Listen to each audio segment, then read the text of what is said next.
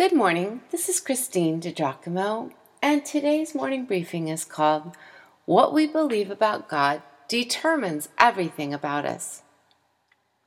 In Ephesians 1, verses 1 and 2, Paul referenced that grace and peace flow from God our Father and the Lord Jesus Christ, which made me think about my definition, my view of God, and what difference it makes.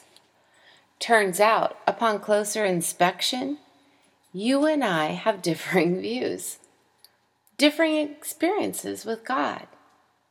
True, each of our upbringings influenced our views of God. And in turn, whatever we have experienced and whatever way we have invited God into our lives, well, that too has had an impact on our definition of God. So rich, so interesting, so very important. In recent days, I made the statement that what we think about God determines everything about us. Why would I say such a thing? Is it true? Does my viewpoint have any merit whatsoever? I think it does.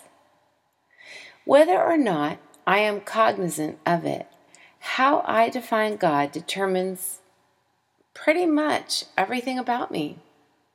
A strong statement. It determines who runs my life. Is it just me? Or someone else's idea? Perhaps reverence and respect for my parents, heritage, culture, or faith tradition?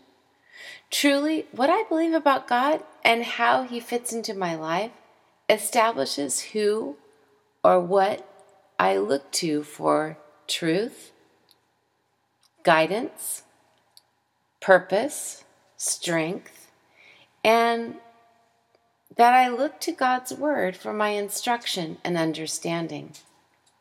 My knowledge of God establishes my place in the world, my role to be in the world, yet not defined by it.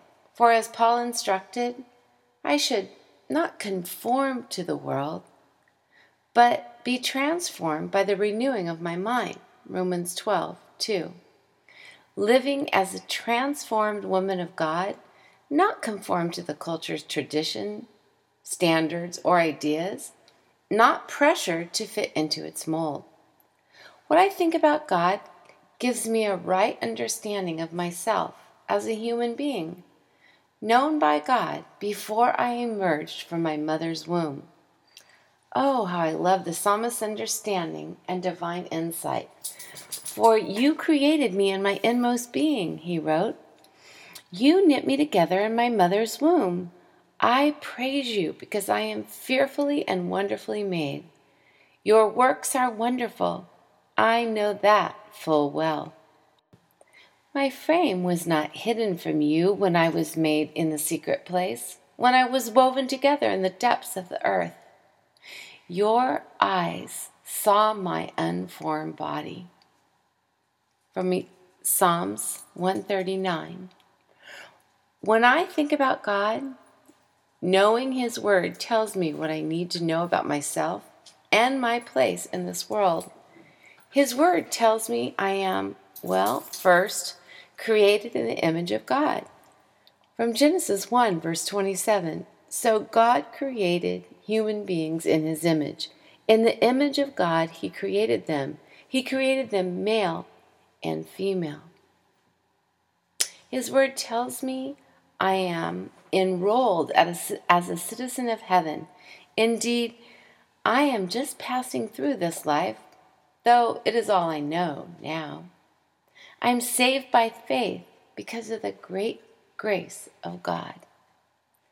Encouraged to live a life worthy of the Lord and please Him in every way, bearing fruit in every good work, growing in the knowledge of God. Well, you know that one because we just had studied it from Colossians 1, verse 10. My dear friends, what you and I believe about God determines what place we give Him in our lives.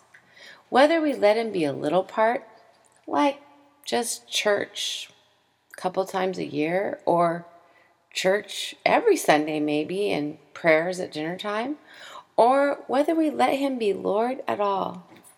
Up to you, of course, and rest assured, He will always be a gentleman. God wants you to want more of Him, and indeed, He wants to give you so much more. Limit Him, put Him in a box, or open your heart and mind to the possibilities of an infinite God. For what you believe about Him determines everything about who you are.